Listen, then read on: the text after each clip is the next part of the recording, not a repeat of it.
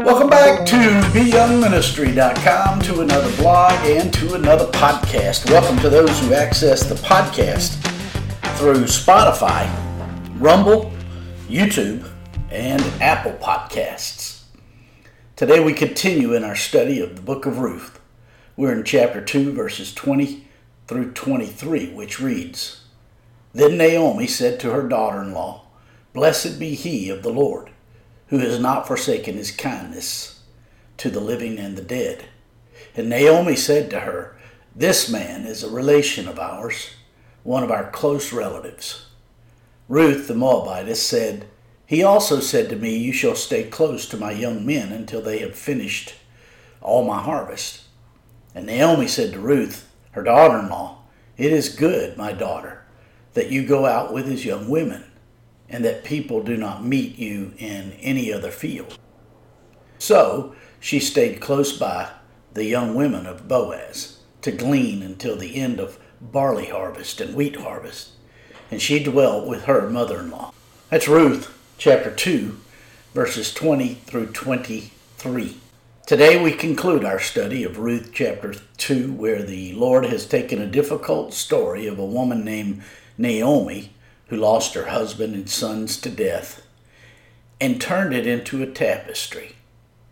As the story has moved along, we now have seen the Lord lead one of the daughters-in-law of Naomi, Ruth, to a field owned by a man named Boaz, who out of nowhere has shown the 25-year-old Ruth much favor.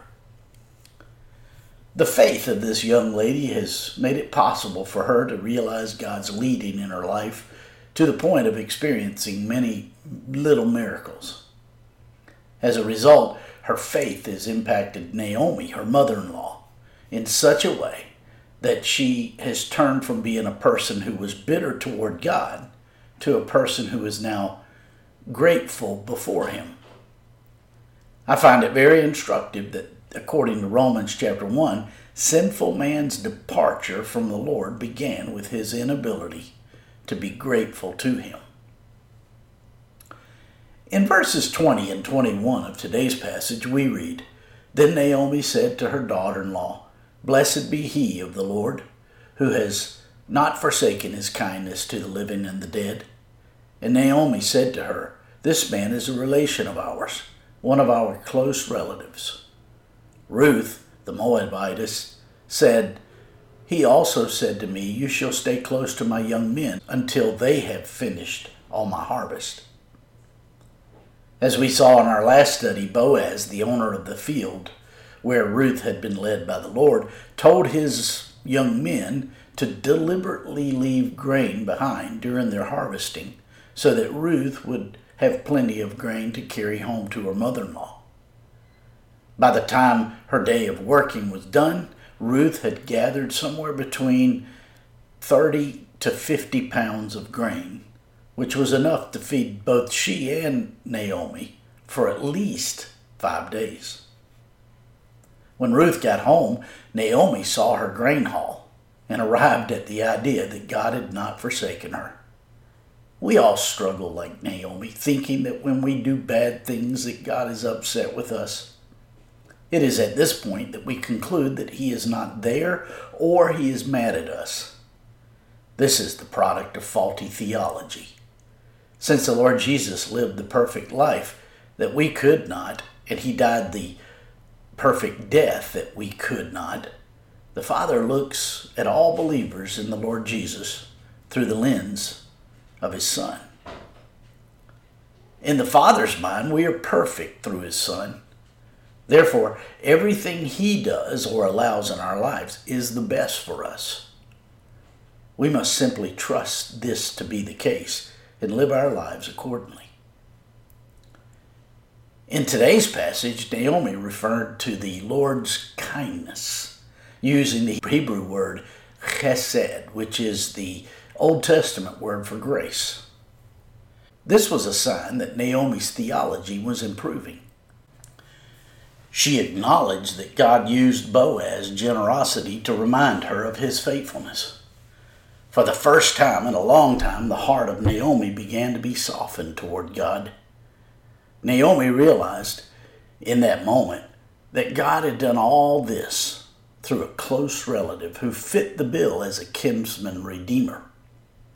God had, in the Old Testament, ordered that the kinsman redeemer was to be a close relative who was to redeem or buy back his relative if they fell into debt and had to sell themselves as payment for their debt.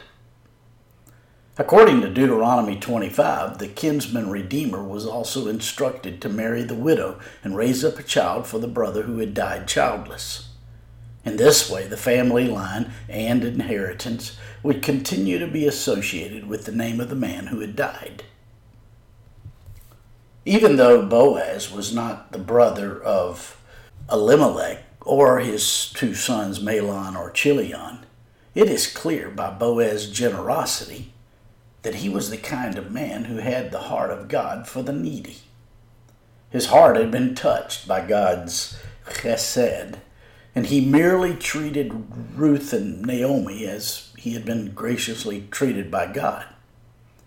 It's also clear as this story unfolds that the reference to Boaz as a kinsman redeemer is meant to point us to the Redeemer, the Lord Jesus Christ.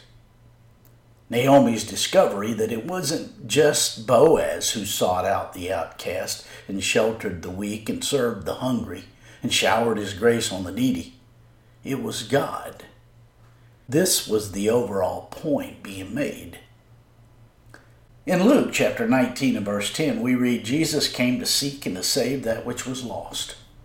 He came reminding us of the words that he had given Isaiah in Isaiah 59:2, which reads, Your sins have separated you and your God, and your sins have hidden his face from you, so that he does not hear.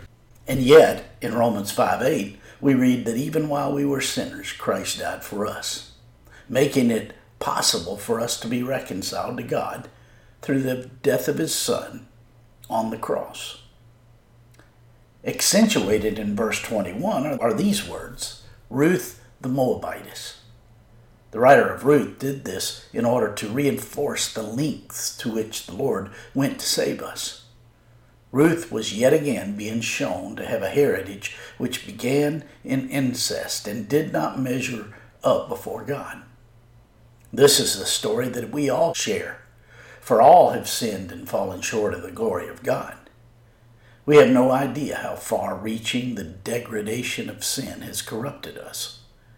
And if we view those who are the product of incest as less than we, our theology needs correction.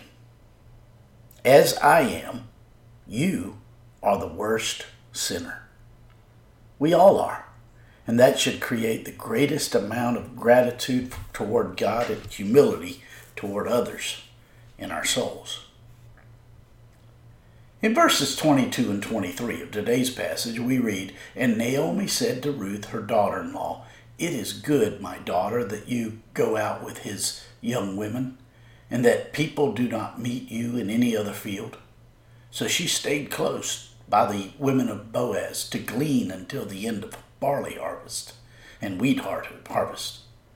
And she dwelt with her mother-in-law. The concept of the kinsman redeemer has come to the forefront of the story. Naomi charged Ruth to stay close to the young women, implying that maybe a relationship could come out of this between Ruth and Boaz. We do not always know the leading of the Lord before we realize his will in our lives, but here in today's passage, a principle pertaining to knowing the will of God is demonstrated by Ruth. As has been the case throughout this book, Ruth's trust in God was demonstrated as she submitted to the authority structure in her life. The God of the Bible is, as creator of all things, the sovereign ruler of the universe. He has all power and all authority, and he entrusts roles of leadership and responsibility to individuals in the family, the body of Christ, the workplace, and the government. In Romans 13, we read, Let every soul be subject to the higher powers, for there is no power but of God. The powers that be are ordained of God. Whosoever therefore resists the power resists the ordinance of God, and they that resist shall receive to themselves damnation. Human authorities are accountable to God for how they exercise their authority. They are responsible to provide protection and direction for those under their care, to lawfully punish those who do wrong and to praise those who do well. Those under authority are accountable to God for their responses to authority. And since God has placed authorities over each of us, we honor Him and His own authority as we submit to those He has placed over us.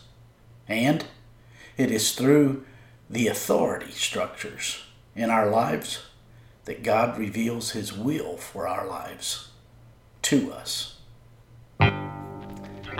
My friends, I trust this blog and this podcast are helping you in your walk with the Lord. If I can be of further assistance to you, shoot me an email at beyoungministry@gmail.com. Hey, have a great day.